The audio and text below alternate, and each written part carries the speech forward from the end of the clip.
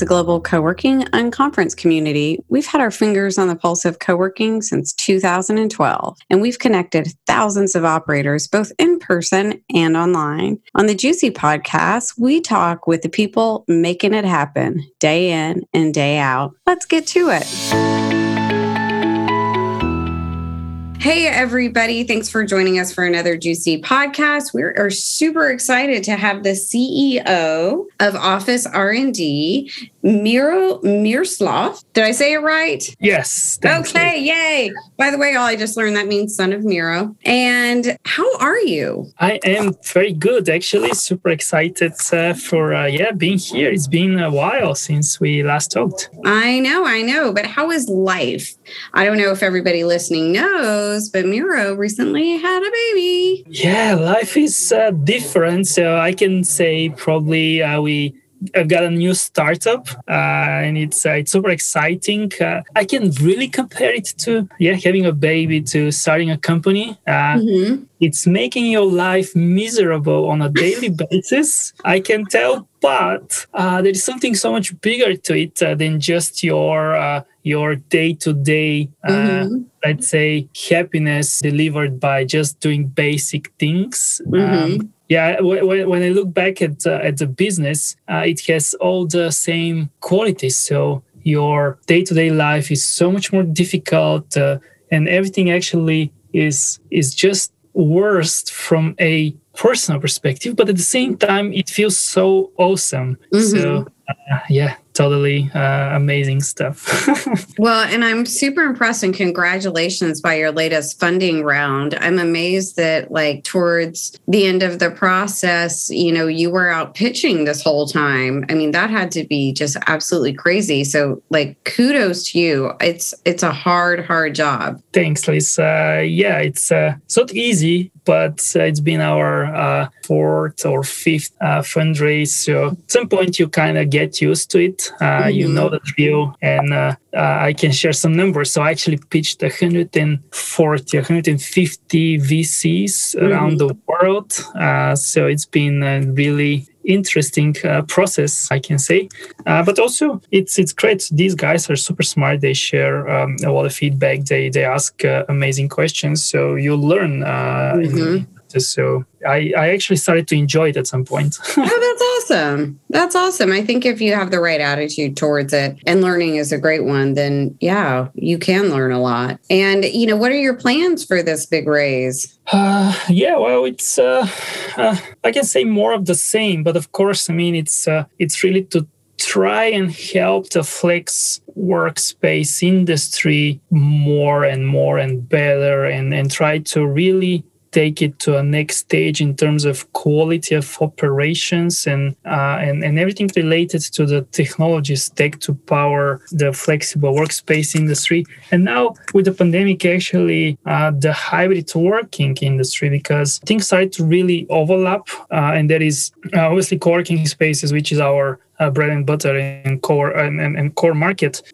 But the thing that originally started as corporate co-working then transitioned or translate into hybrid way of working, it's gaining momentum, and we are seeing at some point we actually released a new product which sits on the same platform that's targeting corporate customers that want to work in a super flexible way of working. So we expanded our product portfolio, but it's more or less the same direction. So we just want to make flexible working as easy as possible for everyone involved, those that are supplying and operating workspaces and those that are consuming the workspaces.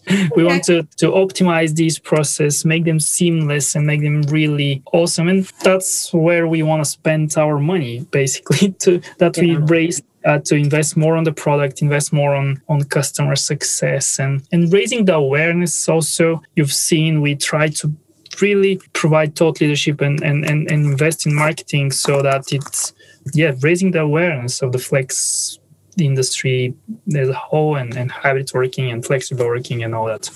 Yeah. Well, it's interesting. It sounds like, have you basically built an aggregator?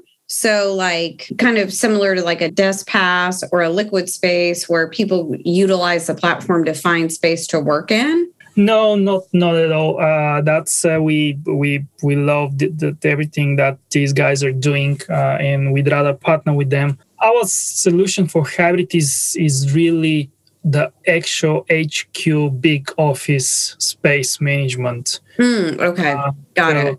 the desk hoteling and team scheduling within the HQ and the workplace analytics. So really understanding when people are coming to the offices, how are they coming, and how they build the scheduling overall. So if you're a team and you want to work 3 days a week in the office, so which days you actually go? Do you go the whole team? Do you want to force your people to go if you're a manager of a team to come, say, Monday, Tuesday, and Friday? So everything related to the actual workplace management. So, and that really is stepping on the booking experience and all that. So no, we don't want to build the aggregator, and it's really just a space management. And we'd love to actually connect the dots at some point and partner as much as we possibly can with the Liquid Space and the desk passes of the world to allow also our corporate customers use flex spaces from a bigger network, not just the Officernd and the co-working customers. Yeah, that's great. That's awesome. Yeah, we're seeing a lot of the growth coming from corporations, but corporations are still trying to figure out how to do this thing.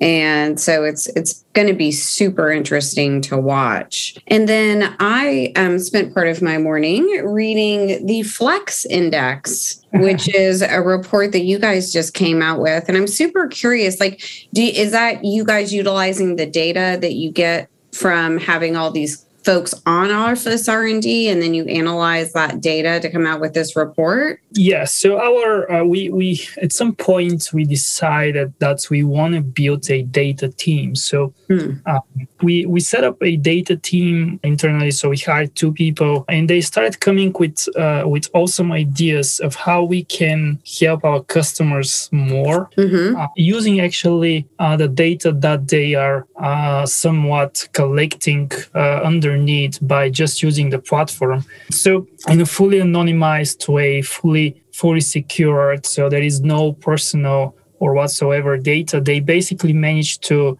find patterns of how the whole flex space industry reacted or was forced by the circumstances of COVID. So we started observing things like how the occupancy is trending and changing, the revenue per workstation, how it's trending and changing throughout COVID, what the bookings of spaces, so which probably was the most badly affected part of the flexible workspace industry throughout COVID.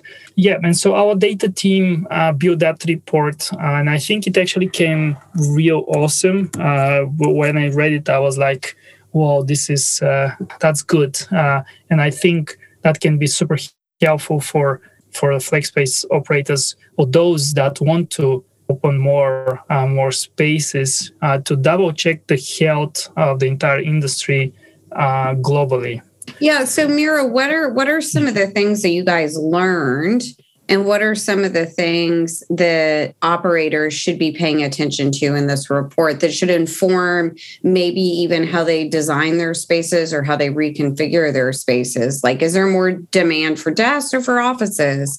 How are meetings doing? If you can give us kind of like a high level, that would be awesome if you got it. Yeah, no, totally. So what we've seen is that certainly the what we call static occupancy was the least sensitive component across the globe, and we attribute that mostly to private offices. So there was fluctuation. There was a small dip in the average desk occupancy across the globe, but not as bad as, for example, bookings. So basically, private office occupancy, which contributes to a high degree in the total desk occupancy, because most of our customers have the bigger part of their total space actually in private offices, these were pretty stable. So throughout the whole COVID, the occupancy of private offices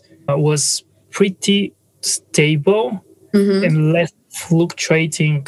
And that kind of makes sense. So at the end of the day, businesses didn't necessarily left their private offices, because even in the COVID circumstances, there are still people that want to use the office. So you cannot just abandon your office right away. Obviously, things that are more dynamic, like booking of spaces, whether that's desks or meeting spaces, these were badly hit. So throughout the lockdowns, especially, bookings of spaces went down more than 80%, which is, of course, no surprise. I mean, you keep your office, but if you're not going to the office at all, you obviously don't book meeting rooms. And if you don't meet people, you don't book also paid meeting rooms. So a lot of the revenue of the flex spaces declined because of these additional revenue streams, which is unfortunate. However, what we're seeing is this is recovering pretty well. Despite all the new variants and all the, the resistance of COVID going away, the recovery is still it's really happening. So it's not super fast. It's not like an exponential growth or whatsoever, but it is happening, and we we firmly believe that by Q1 we'll reach the levels of the benchmark as we set it up the whole 2019. Another trend that we saw in the report is the revenue per available workstation, which is very important, because at the end of the day, we can fill up a building to 100% occupancy relatively easy by dumping the price, which obviously it's bad. So these two come together real nice. So it's important when you observe the occupancy to also pay attention to at what price you're selling the desks.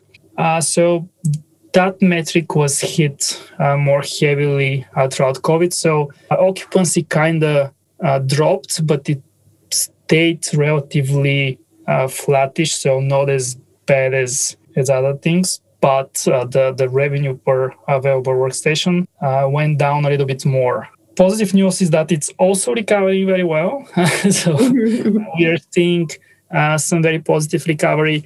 And we also believe this component specifically will get to the benchmark in Q1.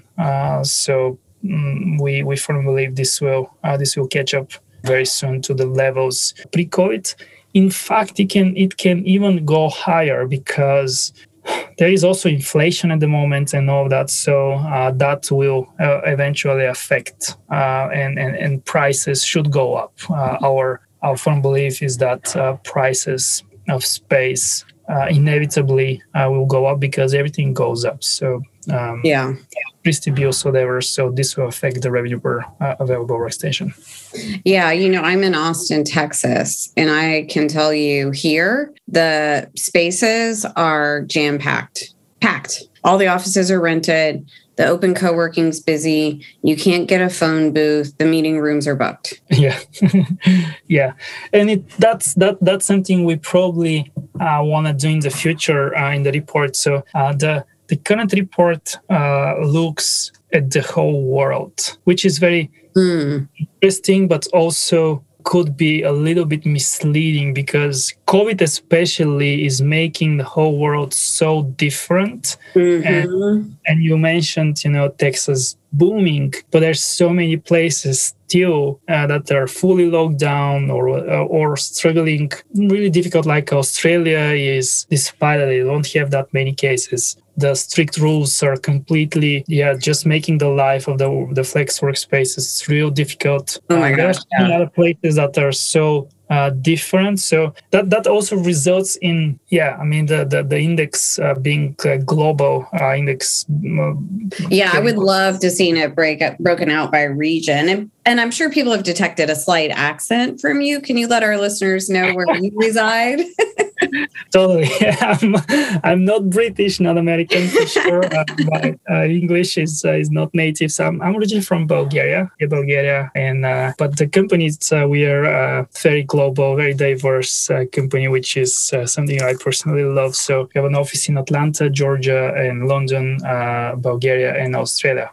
In Melbourne, growing a nice team there, and nice. Super excited about the whole APAC region. Mm-hmm. Yeah. And I mean, Miro, I love your story. I love that, like, you just saw a need and you built the software for it, and that you're doing so great.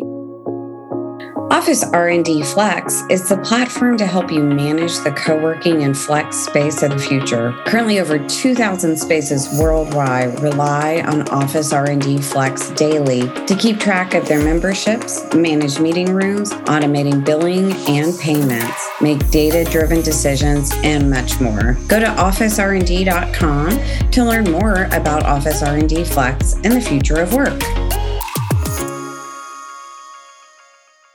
And I love also, your continued focus on community. And I'm a little curious. It seems like, Office R&D has really taken on flexible workspace as a term they're utilizing, but I also hear you mention co-working. What do you see as the difference between co-working and flexible workspace, or are they the same?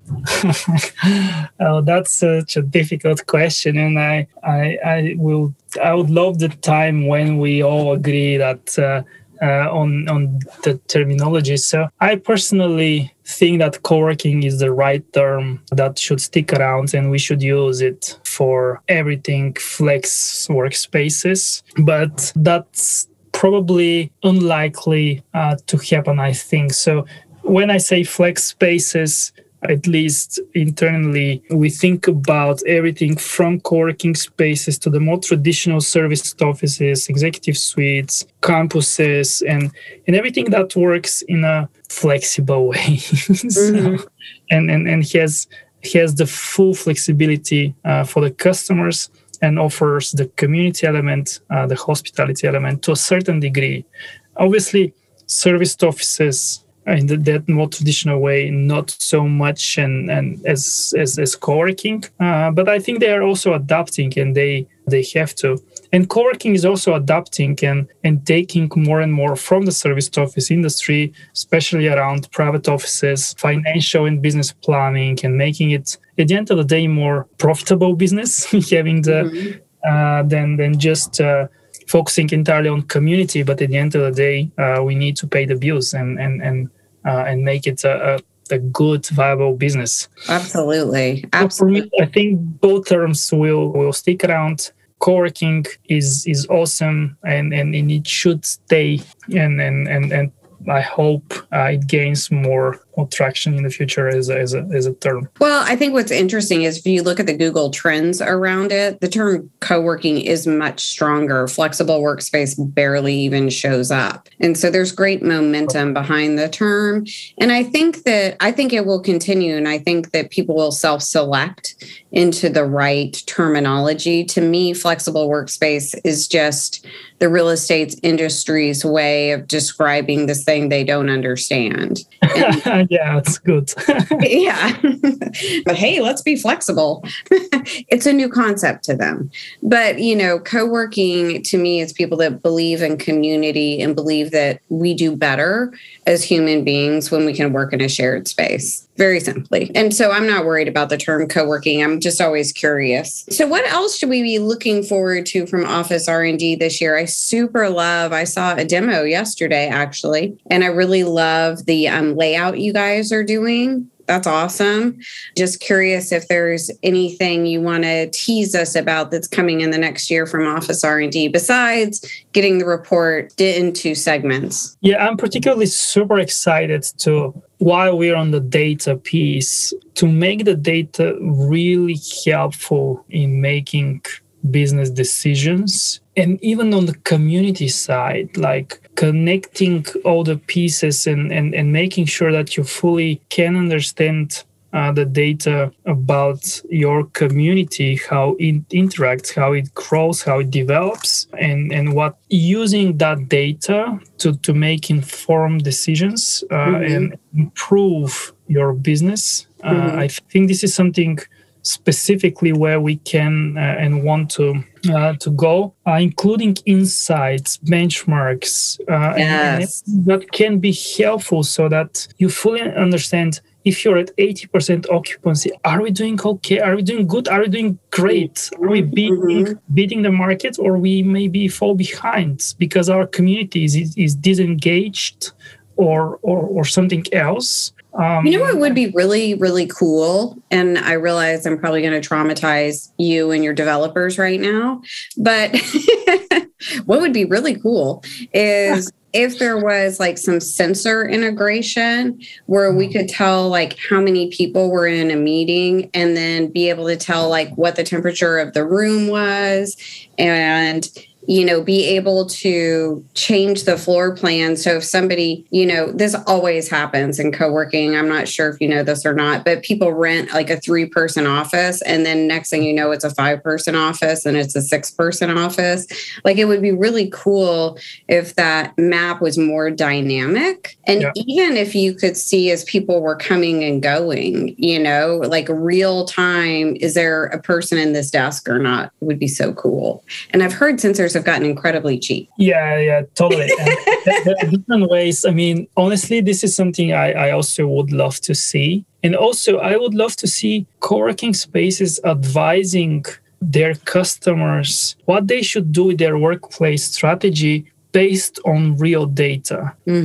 So even, for example, we are currently in a co-working space in Sofia, 100 people in an office for 60 or something. I would love to actually, the co-working provider to advise me what space we need based on how we use the space. And also make more revenue from their workspace, because actually the model of them giving me more space because maybe we don't use as many desks as we are paying for on a daily basis may actually result in more revenue for them, because if you're a 100-person company, maybe we don't need 100 desks, maybe we need 50, but they still can charge us for 50 desks and 50 additional memberships for everyone else, which is like a business type membership, just the administration, the community and all that. And I'm happy to pay that. But at the end, I'll actually pay less.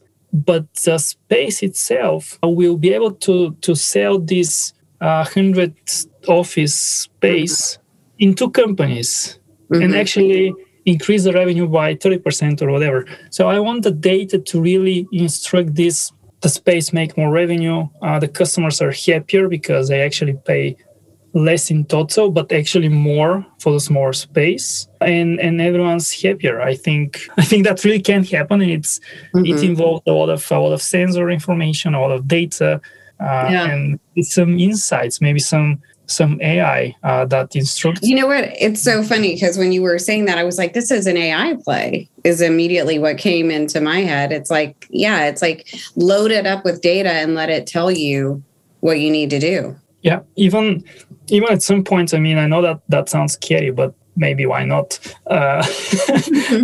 Maybe if there is enough data for where people live, the software can give you hints on maybe we don't have to be owning this office here because people actually, it's not convenient for them and they have to commute too much. So maybe we need one more office on that location, and I don't know. You need to do this at a city level too. You need to be able to go to a company and load it in and be like, here's where my people live and here's the space that would be most optimal for them based off their preferences and their utilization. Love it.